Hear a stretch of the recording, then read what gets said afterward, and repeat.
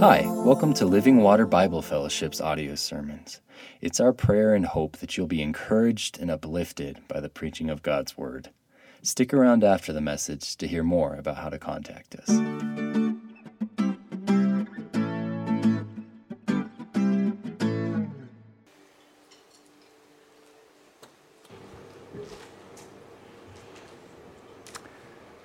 Well, amen. Thank you, worship team. Thank you for singing out, everybody, and worshiping your God. He's a great God and worthy of all our praise. We've been in the book of Daniel for 4 weeks now. We've learned a lot. We've learned a lot about ourselves, what we should be doing. We learned a lot about God, His attributes, His character. We come to a topic today that is rather uncomfortable. Come to a topic today that's challenging to hear, challenging to listen to. We've learned about God's rule, His authority, His power. We've learned about God's faithfulness, His knowledge, His wisdom so far in the book of Daniel. We've learned that He keeps His promises. We've learned a lot about God. Today we come to the topic that God is judge. He's the world's judge, humanity's judge, and He's our judge. We love to talk about His love. We love to talk about His kindness, His goodness, His grace, His mercy. We also have to talk about His judgment, a balanced revealing of God's truth. Please open your Bibles to Daniel chapter 5. Daniel chapter 5, we'll start in verse 1.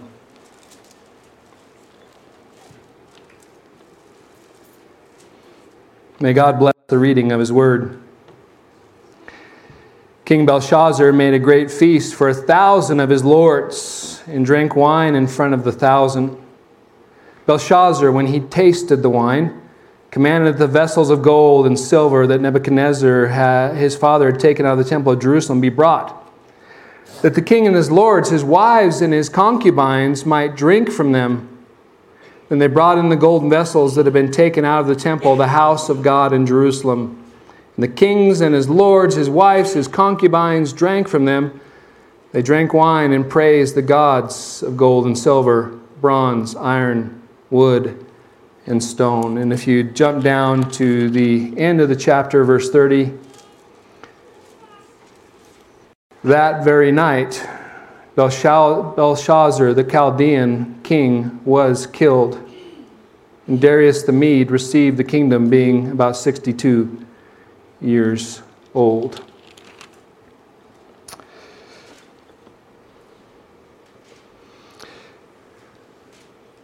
What we're not told by Daniel in this account is how important this is to world history. This account that is laid out before us, Daniel's interested in how Belshazzar treats God. But he doesn't tell us that this is a major point of transition from a Babylonian empire, the great empire of the ancient Near East that ruled for some 70 plus years in that region, to the Persian Empire. The Persian Empire, the Medes and the Persians that reigned for over 200 years in the ancient Near East. Most powerful kingdom on the earth during that time. What Daniel doesn't tell us, because he's interested in what happens to King Belshazzar, who blasphemes God, is that at that very time they're having a feast, the Persian army is at Babylon's gates. The Persian army has built up siege works. The Persian army has defeated again and again the generals of Babylon. They've taken over the country, and now all that remains is Babylon itself. It seems strange when you first look at it. Why are they having a feast? Why are they partying and getting drunk? Several theories come to us from commentators that maybe this king, Belshazzar, Maybe they're celebrating his kingdom because his father, in a battle with the Persians, was killed. We're not sure if that's the case or not. For several years, Belshazzar has been a regent in Babylon. His father, for some 17 years, has lived about 500 miles away from the city, and Belshazzar has been kind of the de facto lord and king, and now maybe they're celebrating his kingdom. We're not sure. It's probably more likely that they're celebrating the fact that they think they're impenetrable. Belshazzar is putting on a feast with all his lords. He's called all his lords and the wives and concubines, and he's saying to them, there's no way that we're going to lose this. They can't get through our walls. It's a party of confidence. It's a vote of confidence. Drink and be merry. We're going to be fine in the morning. They can't get through our walls. See, they had these massive walls that had been built up over decades, and there's no way anybody was breaching those walls. They had food stocked up for years. Some of you know what that's like, stocking up food for a long time in quarantine. Stocking up food for years, and the Euphrates River ran right through the city under the walls. They had plenty of water. They had everything they needed, apparently. And so the king calls his people together, and they call their gods together, and they celebrate and rejoice that they're going to be safe. What Belshazzar doesn't realize is that for many, many decades, God, through his prophets, has made known that Babylon is coming to an end. If you read through the book of Isaiah, some 150 years before this, you would see, perhaps longer than that, you'd see that Isaiah prophesied several times about the downfall of Babylon. And then Daniel himself, once we get to chapter 8, we're going to read about how God announced that the time of the Babylonians was ending at the hands of the Medes and Persians. So the handwriting is on the wall. They just don't know it yet. And yet the instigating factor, the catalyst, the point of the end of an era, the end of a kingdom, the end of this man's life, was when he decided to sacrilege God's holy items, and when he blasphemed God, he was judged.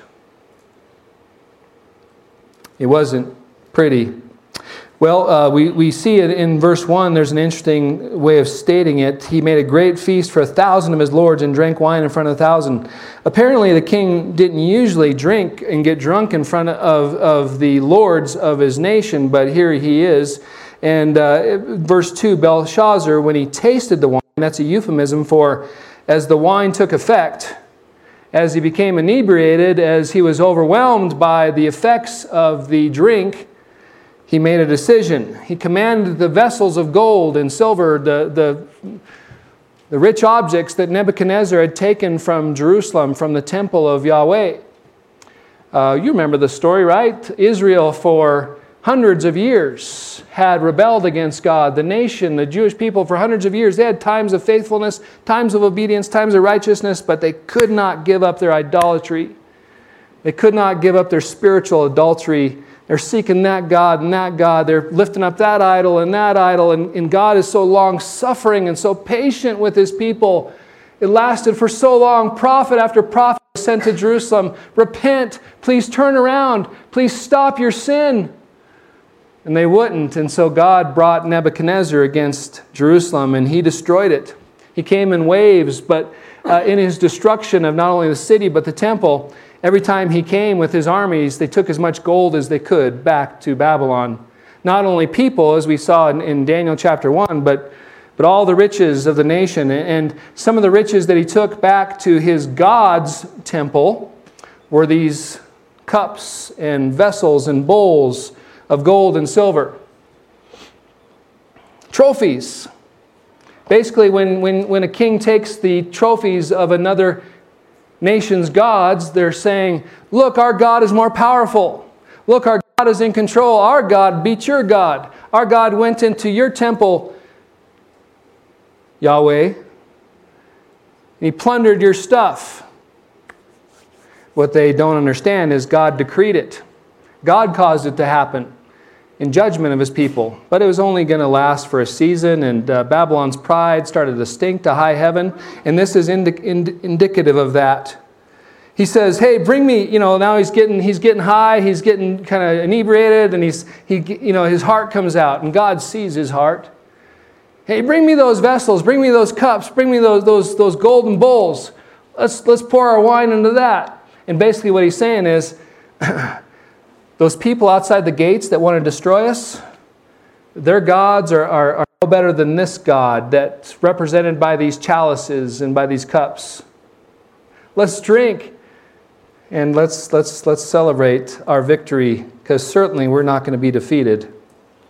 So they did, and the religious term for that is sacrilege. When you deface, when you misuse sacred items that belong to God, when sometimes we talk about the misuse of our bodies as sacrilege. When we misuse our bodies that God has given us for His glory and His fame and for our pleasure and our joy, that's a misuse of His holy things if we're in Christ.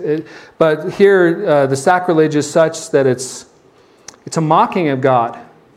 It's a calling God out. It's telling the God of all the universe, you're nothing. Do you think that's going to go well? Do you think that's going to turn out well when we sacrilege God? But it gets worse. They blaspheme God. Blasphemy is sacrilege spoken. Blasphemy is when you say derogatory things about God, when you say terrible things about God, when you say untrue things about God. That's blasphemy. And so they are drinking, they're partying, they're celebrating, hey, our God is greater, and so on and so forth. Oh, God of silver, man, you're better than this Yahweh. And it just, you can imagine as they devolved into this sexual immorality that's part of these feasts, and it just was gross and terrible. And God steps into that ugliness and that wickedness and that blasphemy, and He makes a statement. Verse 5, immediately the fingers of a human hand appeared and wrote on the plaster of the wall of the king's palace, opposite the lampstand. And the king saw the hand as it wrote. Then the king's color changed and his thoughts alarmed him. His color changed, he probably got pale. His thoughts alarmed him. His mind's working overtime. Mine would too if I saw a hand like that. His limbs gave way and his knees knocked together. That's a nice way of saying the literal translation there is the knitting of his loins gave out. Basically that he had to go to the bathroom all of a sudden. The king called loudly to bring in the enchanters, the Chaldeans, the astrologers. The king declared to the wise men of Babylon, whoever reads this writing, shows me its interpretation, shall be clothed with purple and a chain of gold around his neck and be third ruler of the kingdom. So that's where his father's the true king, he's the regent, and whoever's going to interpret this, he promises third place in the kingdom. Then all the king's wise men came in, but they could not read the writing or make known to the king the interpretation. Then King Belshazzar was greatly alarmed. His color changed, again apparently a whiter shade, and his lords were perplexed. And so, man, the judgment of God comes first of all in an inscription. And it's a strange thing because the inscription on the wall, it came through a hand. Now, what we call this biblically, the big biblical doctrinal word, theological word, is a theophany, an appearance of God, a presentation of God, God coming in a form that we can see. God doesn't have a body. He's not this old man in the sky with a long beard just hanging out on the throne. He's spirit. But He shows Himself. His presence is what the point is. It's symbolic of His presence, a hand that they could see, and it's writing on the wall. And it's not a vision because the writing stayed after the hand left. And so the king's sitting there and freaking out. Everyone's freaking out. You got a little alcohol in your system and you're really freaking out. Dude, what was that? I don't know if he said that or not. But so he's just, turns pale. He just his body's in trouble, and so he calls the wise men. And 4 chapters into Daniel, how do you think the wise men are going to do? Bad. They're not in tune with God. They're not followers of God. They're not listening to the God of the universe. They haven't sought His wisdom. They haven't sought His knowledge. They haven't sought His truth.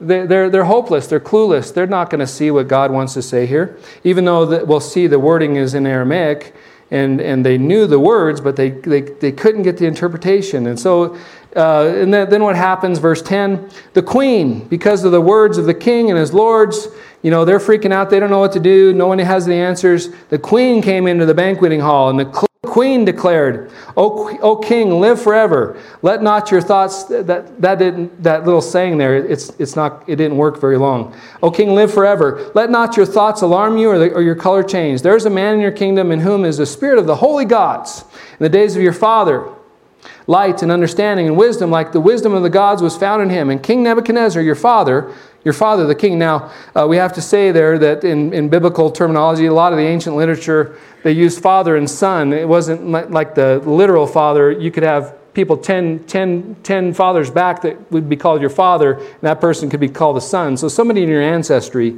We think that Nebuchadnezzar is his grandfather, but nevertheless, your father, the king, made him chief of the magicians, enchanters, Chaldeans, and astrologers, because an excellent spirit, knowledge, and understanding to interpret dreams, explain riddles, and solve problems was found in this Daniel, whom the king named Belshazzar. Now let Daniel be called, and he will show the interpretation. You know how embarrassing this is for everybody?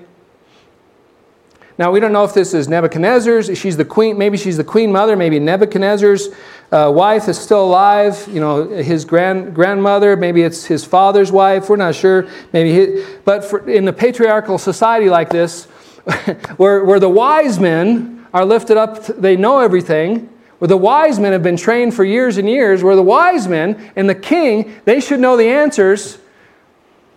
The queen comes in. And she's like, and it's kind of a rebuke, and it's terribly embarrassing for the king, for her to speak in such a public way. But she has the answers, and they don't. Or she has the way to the answer, because what she's doing in announcing, your father, he knew something. She's basically saying, man, you've rejected what God has given you. He provided you Daniel long ago. He provided you this man to serve you. God in His grace, in His mercy, He brought a prophet in your midst. He brought a teacher in your midst, and you've spurned that. You've shoved him to the side. And so they're like, oh, yeah. You can imagine just, maybe his color changes again. Maybe he gets red because he's embarrassed. Oh, yeah. And why? In the passage in the book of Daniel, it's one of many rebukes against the leaders of the nation who ignore God. It's like you had God's gift in your presence, and the queen has to come in and say, "Man, don't you remember? Don't you remember Daniel, the one you called Belshazzar? God gave him to you." So it's indicative of their rebellion. Their spurning of God, again, their pride. We don't need that Jew. We don't need that Jewish prophet. We've got it together. And so it's a sad state of affairs. If you jump down to verse 17, after the queen announces that, the king brings Daniel in, interviews him, etc., and promises him all kinds of rewards. So in verse 17, Daniel responds. We don't know how long the king went on, but Daniel answered, verse 17, and said to the king, "Let your gifts be for yourself and give your rewards to another." He doesn't want anything to do with worldly rewards at this point. "Nevertheless, I will read the writing to the king and make known to him the interpretation. O king, the Most High God gave Nebuchadnezzar your father kingship and greatness and glory and majesty." Okay, so Daniel's like, the queen was right. He's harping on him again. He's preaching at him again. Your Nebuchadnezzar, your father, your grandfather, he knew this truth. And you've been spurning it all along. Okay, verse 19. "And because of the greatness that he gave him, all peoples, nations, and language trembled and feared before him. Whom he would, he killed, and whom he would, he kept alive, and whom he would, he raised up, and whom he would, he humbled. But when his heart was lifted up and his spirit was hardened so that he dealt proudly, he was brought down from the kingly throne, and his glory was taken from him." You remember this, Belshazzar? You were a kid in the palace during this time. You were running around. You saw that it happened. You saw your grandfather, how proud he was and how arrogant he was, and then how he lost it all. Verse 21, he was driven from among the children of mankind, and his mind was made like that of a beast. His dwelling was like with the wild donkeys. He was fed grass like an ox. His body was wet with the dew of heaven until he knew the Most High rules the kingdom of mankind and sets it over whom he will. We saw that 3 times in chapter 4, that same phrase. The Most High rules the kingdom of mankind. He sets it over whom he will. See, Belshazzar knew this. And you, his son Belshazzar, have not humbled your heart, though you knew all this. But you have lifted up yourself against the Lord of heaven, and the vessels of his house have been brought in before you. And you, your lords, your wives, your concubines, have drunk wine from them, and you have praised the gods of silver and gold, bronze, iron, wood, and stone, which do not see or hear or know, but the God in whose hand is in your breath, in whose hand is your breath, in whose are all your ways, you have not honored. And you see what he's preaching there? See his message? You saw how God humbled your grandfather. And when your grandfather humbled himself before the Lord, when he bowed the knee to the king of the world, how God raised him back up. How God lifted him back up to the position that he wanted to give him. You, O Belshazzar, you have not humbled yourself. You knew all that, and yet you treated God with contempt. You treated God as a joke. You treated God as a worthless thing. And that's why the inscription has come. God is speaking to you right now with the writing on the wall. And so I bet he turned paler then. His color turned. And okay, bring it. Tell me what it's about. We should pause there and we should ask the question, what is our walk with God like today? We should probably pause there and we should ask the question, if God put me on the scale right now, is God far from my life? Is God inconsequential to my daily existence? Do I treat God like a joke? Do I treat God's commandments as if they're nothing? Do I trample on the holy things of God? Do I live like I'm in charge of the world, that the world revolves around me? Or does God rule? Does God reign? We should probably pause when we read something like this, a warning from the Scriptures. And we should ask, have I treated God with contempt? Am I living in such a way now in my words and my actions that if God were to weigh me right now, He would find me seriously lacking? Or am I living in obedience to God right now? Am I seeking God? Am I serving God? In my words, am I speaking truth? In my actions, am I doing what He wants me to do? Loving people and serving people as Jesus would. These scriptures aren't written just for our entertainment. They're written to call us to evaluate ourselves. God's standards, if they're up here, am I way down here? Am I living like a dog right now? Am I living like a worldly person right now? Am I living like somebody who doesn't know God? Or am I pursuing God and seeking His face? Am I seeking to honor Him and glorify Him with my very life? Daniel calls out Belshazzar. 24, he gives the interpretation. Then from his presence the hand was sent, and this writing was inscribed. The way the ESV translates is kind of awkward, but nevertheless, he's saying, okay, here's the inscription. This is the writing that was inscribed, Mina, Mina, Tekel, Parsin. Mina, Mina, Tekel, Parsin. Okay, maybe some of you should write a song about that. Mina, Mina, Tekel, Parsin. No, I'm sorry. This is the interpretation of the matter. Mina, God has numbered the days of your kingdom and brought it to an end. Tekel, you have been weighed in the balances and found wanting. Perez, your kingdom is divided and given to the Medes and the Persians. The Persians are right outside His gate. Your kingdom is given to them. So Mina, numbered. Tekel, weighed. Perez, divided. Numbered. Weighed and divided are you, O King Belshazzar. See, just the words were there. They knew Aramaic, but they didn't know how to put them together. But the revelation that God gives Daniel, He says, man, you're at an end. God has numbered your days. He's weighed you in the scales. And your arrogance, your pride means your kingdom is going to be divided. It's going to be parceled out. There's nothing going to be left. God's judgment has come upon you, O King Belshazzar. Then Belshazzar gave the command, and Daniel was clothed with purple. A chain of gold was put around his neck. A proclamation was made about him that he should be third ruler in the kingdom. He's just heard of his doom, and he's like, well, go ahead and give him the reward. You know, he's just maybe not thinking clearly, or maybe he's still in his arrogance. Maybe he's still in his pride. Maybe he's still thinking, this guy is just talking smoke. Maybe he's just drunk. That very night, Belshazzar, the Chaldean king, was killed, and Darius the Mede received the kingdom, being about 62 years old. And so we come to this topic. Again, these scriptures, below them and behind them and beside them and above them, you know, God is speaking to us.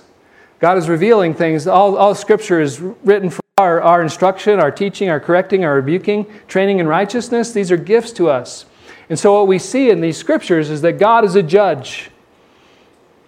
God loves you, and God is kind, and God is good, but He's also a judge, and He also has wrath.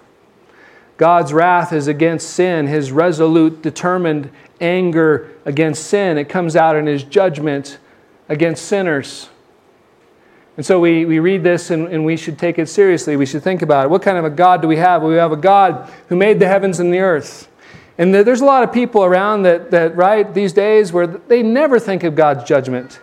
They never think that God would ever do anything bad to them. They never think that one day God would hold them accountable for the things they've done, whether words or deeds. They think that there's no accountability. I can live however I want and nothing bad's going to happen. And then there's other people, maybe someone like this is in this room right now, where you're a Christian and man, you can't stop talking about the grace of God. Can't stop talking about the goodness of God, His friendship, His love. You sing songs about His love. But when it comes to thinking about His judgment, you're like, oh, is that really in the Bible? I don't think our God is a judge. I don't think our God is a God that punishes sin. I just don't get it. And yet we see in the Old Testament and the New Testament a major theme that comes up again and again and again. We saw it in the garden when Adam and Eve were cast out of the garden. We see it at the end of the book in Revelation when God judges the earth, judges the world. From beginning to end of the Bible, this is a reality. It's a truth that God judges sin. He can't help but judge sin because He's holy. His holiness has to cast out sin, has to destroy all sin, has to remove all sin from His presence. That's who He is. He's holy, holy, holy is the Lord God Almighty. But He's a God who sees the world. He made the world, and He doesn't come up with some a cultural stance of what's right and wrong. He doesn't come up with changing societal stances of what's right and wrong. He decides what's right and wrong. He decides what people are, if they're hitting the standard or they're below the standard. He's the one who says they're hitting the mark or they've fallen far from the mark. He's the one who says this is right and that's wrong. He's the one who says you've missed it or you've hit it. He's the one who makes up the rules. He has all the authority. Not only does He have all the authority, He has all the power to judge. No one tells Him no. No one tells Him yes. He is the one who's in charge. He's the authoritative, all-powerful judge. But I tell you what, the Scriptures tell us that His judgment is always fair. He never misjudges anything. He gives everything right. Everything He does is fair and just and perfect and righteous and holy. He never makes mistakes in His judgment because He's perfect in His holiness. I suppose some people might look at this and say, "Oh, this is a one-time thing. This is an aberration. It's not the norm. You know, it's Old Testament. What about the New Testament? New Testament, man, that God is just love and God is just grace, and He's giving me high fives all the time in the New Testament, right?" Well, we turn to the New Testament and we see some scriptures that are little bit challenging to us. Chapter 12 of the book of Acts, please. Turn there. Chapter 12, verse 20. And this is, middle-aged boys' favorite scripture, maybe, because it's graphic, and at least it gets them thinking and gets them visualizing things. The imagery here is intense. But Acts chapter 12, verse 20. Now Herod, this isn't Herod the Great, it's Necho, I think, or Agrippa, I think it is. Herod was angry with the people of Tyre and Sidon, and they came to him with one accord, and having persuaded Blastus, the king's chamberlain, they asked for peace because their country depended on the king's country for food. So they're desperate, they're asking for the king's favor, etc., etc. On an appointed day, Herod put on his royal robes, took his seat upon the throne, and delivered an oration to them. Oh, high holy Herod. And the people were shouting, "The voice of a God, not a man! The voice of a God, not a man!" Immediately an angel of the Lord struck him down because he did not give God the glory. He was eaten by worms and breathed his last. Is that in the Bible? Mercy. In other words, he's accepting the worship of people. He's accepting the praise of people. Oh, I am a God. Lightning bolt time. And he's struck down and he's eaten by worms. Now, again, is this an aberration? Yeah, in a sense, it is. But, unbelievers, he's getting killed. But you might sit back and say, well, God doesn't judge believers. There's no judgment against believers anymore. There's no wrath of God against believers anymore. It just doesn't happen. Then you turn back to Acts chapter 5. Acts chapter 5, verse 1, please. And we realize that God's judgment can come against believers for their sin at any time as well. But a man named Ananias and his wife Sapphira sold a piece of property. With his wife's knowledge, he kept back for himself some of the proceeds and brought only a part of it and laid it at the apostles' feet. Now, he didn't have to bring anything to the apostles. He could have brought part of it, but what he did, his sin is, he sold a piece of property and he said, I'm bringing all the money to you, when he kept part of it back himself. So he's lying about the amount.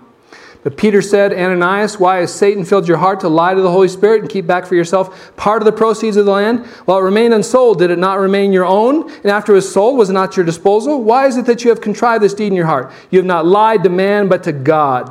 When Ananias heard these words, he fell down and breathed his last. Great fear came upon all who heard of it. The young men rose and wrapped him up and carried him out and buried him. God killed him for his lying. And after that, he kills his wife, Sapphira. It's not a pretty picture when sin gets in the way, because God in his holiness judges sin. Now, does God act this way every time we sin? Of course not. We're all here. You're still upright. I'm still upright. How many times have I rebelled against God? How many times have I gone my own way? How many times have I known God's commandment and still chose to walk in sin? I can't tell you how many times. And God hasn't killed me yet. He hasn't killed you yet. These are rare occasions. But again, they're written for our warning and our instruction. If you go to 1 Corinthians chapter 11, you can read about how people had contempt during the taking of the Lord's Supper, where they treated the Lord's Supper as an unholy thing, and how God made some of them sick and killed some of them too in Corinth. Treating God with a contempt is not a good thing to do. Treating God as unholy or unimportant or as nothing trivial is not a good thing. But most of God's judgments come in other ways. I don't have time to really go into it, but Galatians chapter 6, if you read that, God in his providence has set up a world where you and I reap what we sow. Oftentimes we by the grace of God, sometimes we don't get what we sow, but oftentimes we do. We sow sin, and sometimes trouble comes back to us. You sow to the wind, you reap the whirlwind sometimes. God brings his judgment through natural consequences or consequences. Man, you lie at work and the boss finds out, there's consequences. You cheat on your wife and she finds out, there's consequences. You reap what you sow in this world oftentimes. Sometimes your sins follow you right away. Sometimes they follow at a later time. But typically, sins find you out.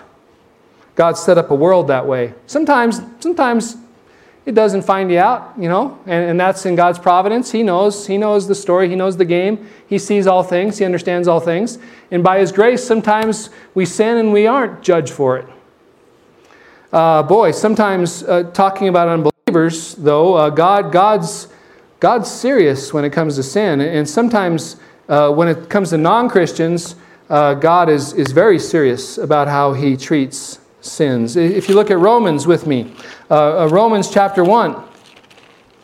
Romans chapter 1, verse 18. And I won't go through this whole passage, of course, but let me just give you a summary of it. Verse 18, chapter 1 of Romans, verse 18. For the wrath of God, again, God's wrath is His holy, righteous anger against sin, His resolve against sin. He never sins in his anger. His anger is always a righteous anger, a just anger, a proportional anger, but it's called wrath. There is such a thing as the wrath of God. It's being revealed from heaven against all ungodliness and unrighteousness of men, who by their unrighteousness suppress the truth. And it goes on from there. For, God has created this world, right? That God has created this world where people see the creation, they see the stars, they see the moon, and they're supposed to understand by that there is a God.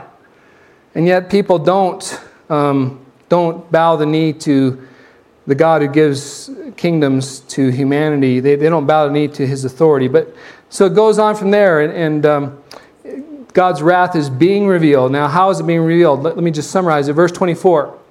Therefore God gave them up in the lust of their hearts to impurity, to the dishonoring of their bodies among themselves. One way that God's wrath is being poured out. Verse 26.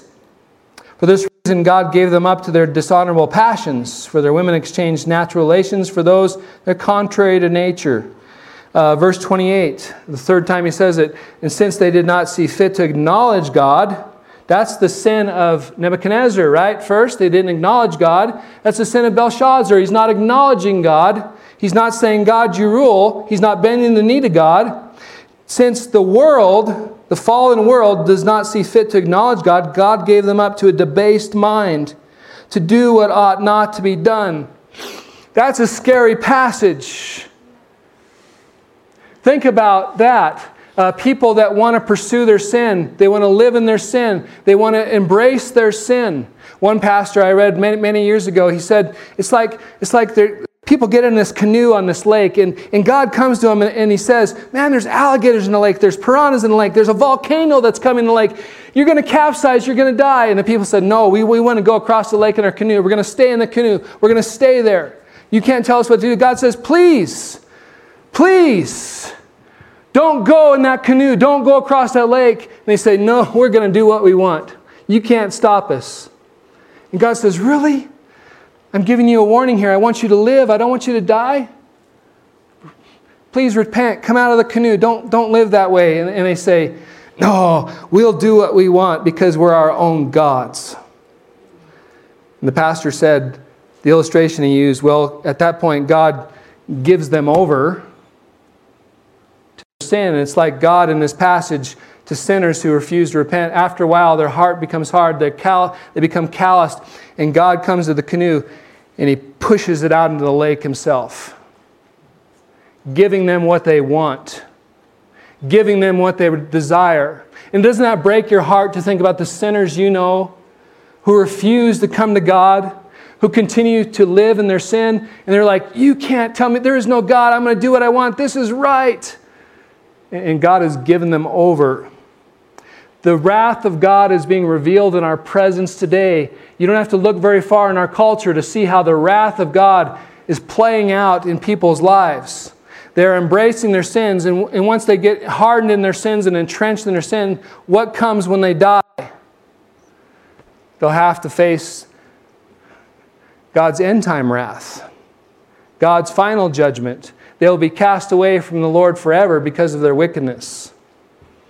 Man, if you know somebody that's getting entrenched in their sin, please pray for them that they won't go that way. Our God but that's unbelievers. What about believers?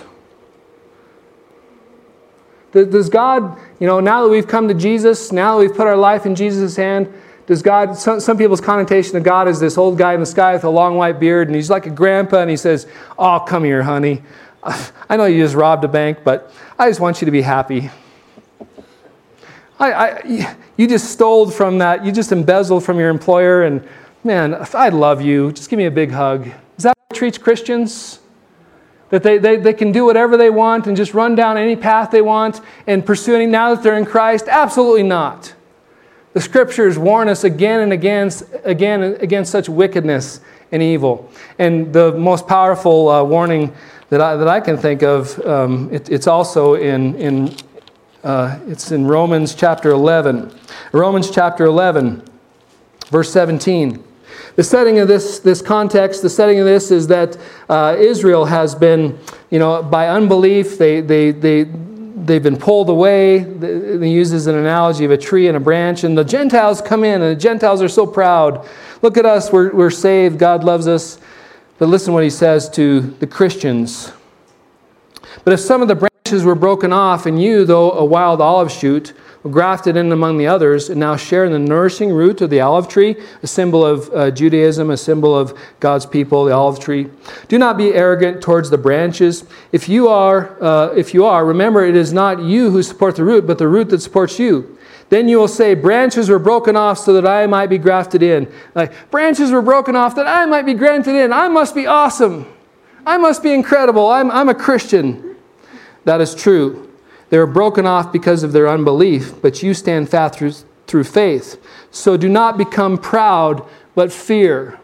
And you stop there and you think, some of the Christians that you know, how they are committing, they're cheating on their spouse. Some of the Christians they are going out and partying and living like the world, and then pretending on Sunday morning that they're righteous and holy. Some of the Christians they do lie and they do cheat and they do steal. And they say, "Well, I'm in Christ, I'm under grace now."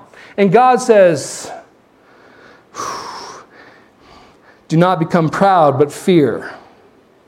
For if God did not spare the natural branches, neither will he spare you. Note then the kindness and the severity of God. Severity towards those who have fallen, but God's kindness to you, provided you continue in his kindness. Otherwise, you too will be cut off." You don't play God. You don't joke around with God. You don't mess with God and pretend that his power isn't real. His power isn't. You don't treat God with contempt. Like Ananias and Sapphira did, like King Herod did, like Belshazzar did. Because the judgment of God might come knocking on your door. We as Christians, God has saved us. He's given us his grace. He's forgiven us. The price he paid on the cross, that beautiful sacrifice. We're to respond to that amazing grace and that amazing love with a love of our own.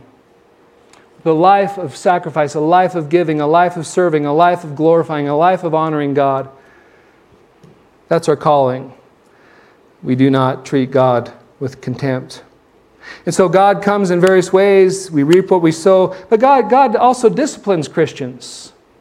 I skipped this previously, but Hebrews chapter 5.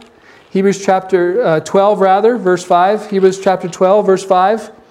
We remember that our God, he treats us like a father with a child, with his daughter, or with his son.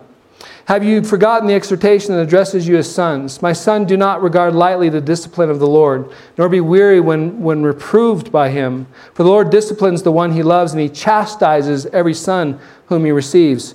If we live in our sin, if we walk in our sin and we're not repentant, if we're not seeking the Lord's face, if we're living willy-nilly, like living in the freedom of our salvation, as if it's nothing, God does bring discipline upon those he loves. God will discipline his children. God will discipline those whom he has saved. God will sometimes chastise his people, and sometimes it hurts. Because he's trying to pull us back from sin. He's trying to keep us from our wickedness. He's trying to keep us from the consequences of our sins. He wants us to thrive. He wants us to be a people of joy. And so he disciplines. And the ways that God is a judge, I can't let go of the big picture, the end times judgments. And even in Daniel, Daniel speaks of it. If you look at Daniel chapter 12, verse 2. Daniel chapter 12, verse 2. The peoples of the earth, what happens at the end? And many of those who sleep in the dust of the earth shall awake, some to everlasting life, and some to shame and everlasting contempt. And those who are wise shall shine like the brightness of the sky above, and those who turn many to righteousness like the stars forever and ever. Or you can look in Romans about this end times judgment where everybody will be treated fairly. Everybody will receive the retribution they deserve. Everyone will be given judgment for their actions and activities. Romans chapter 2, verse 6.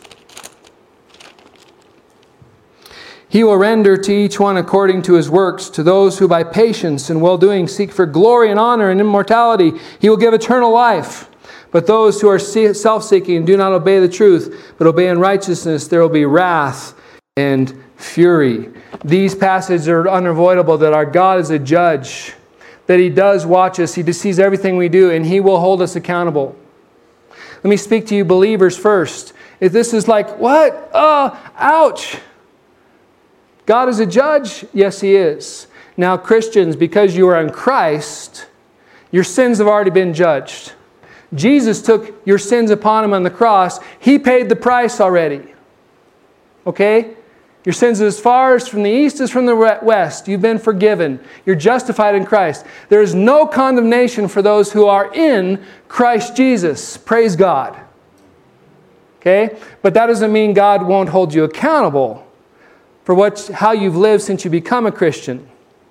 You will suffer reward or loss when you stand before Jesus, the great bema seat of Christ. You can read about that in John chapter 5. Unbelievers here, if you're not a Christian here, realize that you're a dead woman walking right now. You're a dead man walking if you're not in Christ. If you're not in Jesus Christ, if Jesus isn't your God, if you haven't come under the blood of the Lamb, if you haven't trusted in Jesus as your Lord and Savior, you have no hope. You will on the day of judgment be cast away from God forever and ever. You'll be cast out of any hope of heaven. You'll never meet God. You'll never be in His presence. You will be judged. And the judgment is this: you're condemned for your sins. And the judgment is that you will be cast in the outer darkness. There's a weeping and a gnashing of teeth. And if you're an unbeliever here, if you're not a Christian here, if you're not someone who's trusted in Jesus yet, if you haven't put your trust in the Lord, you are going to meet the judge. And if you know right now that you're not a righteous person, that you're not righteous as God is righteous, there's only one thing you can do to save yourself. Turn to the judge and call upon Him as your Savior. Turn to the judge, who is Jesus, and put your trust in Him as your Savior. If you confess with your mouth that Jesus is Lord and believe in your heart that God raised Him from the dead, you will be saved. You trust in Jesus, you believe in Him, you will be saved. His righteousness will become your righteousness. Right standing with God, right relationship with God. Your sins, when you trust in Him, will be placed on Jesus' account. He will pay it all. You will be forgiven and set free. Do not stay in judgment. Come to salvation, even the day before it's too late. Brothers and sisters in Christ, this is a great day. We celebrate, we rejoice God's work of salvation. We remember that by His stripes we are healed. By His wounds we are made whole. So we can rejoice even in the face of judgment. Our calling as Christians, our calling as believers, through these warnings, through these teachings, through the truth that God is judge, is to live for Jesus now. To seek His face. To speak words of truth. To live words of actions of life, to be His people of worship and praise. His grace is astounding. Well, let's walk in Jesus' way. Let's decide. Let's look at ourselves. Maybe it's time for you maybe to put yourself in the scale. Maybe it's time for you to put yourself and look at yourself from God's perspective. Am I living as a Christian? Or am I a poser, a faker, a pretender? Am I living for Jesus Christ? Am I obeying God, living by His commandments, or am I not? And if you look at yourself and you see that God's standard is here and you're living here, the call is to repent. The call is to change your life around and start going with God. The power of the Holy Spirit will be there with you. God's presence will be there with you. And you can walk with God in grace and faith. Please, the meal's on. Please stand. Let's pray. Lord God Almighty, we thank you for your revelation. We thank you that all sins will be accounted for, that there will be a day of judgment and nobody will get away with nothing. Lord God, we thank you, though, that as sinners who have sinned against you constantly and repeatedly, that in you we are forgiven. That in you we've been declared righteous, in right relationship with you. Oh, Lord, what can we say but praise God. Thank you for what you've done, Jesus. Thank you for the future that we have with you. Lord, give us the power and the grace, the desire, the heart to follow you with all of our life now. Lord, we know we can't earn anything, we can't make anything, but Lord, let us live our lives in love in response to your great love. And may you be worshiped and praised and glorified by your people who are so grateful. Lord, send us out in the world. Send us out as your ambassadors, your preachers, your servants, your glorifiers. And thank you, Lord, for meeting us here today. Bless your name. In Jesus' name we pray. Amen. Amen. Go in peace. There is a meal behind this wall in the fellowship hall. The kids are out there to greet you and welcome you and escort you if you like. God bless. Go in peace. Thank you so much for listening. The gospel according to the Bible is that Jesus Christ, who was and is the eternal God, took on human flesh, was born of a virgin, died for our sins on the cross, and rose from the dead 3 days later. He then ascended to the Father's right hand, where he sits making intercession for his people, and right now he is establishing the kingdom of God on earth. You can enter into a saving relationship with God by repenting of your sins and placing your full trust in Jesus' life, his death and resurrection on your behalf. In Christ, you will find forgiveness, acceptance, freedom, peace, hope, and a future. If you would like more information about Christianity or Living Water Bible Fellowship, visit our website at livingwateralamosa.org.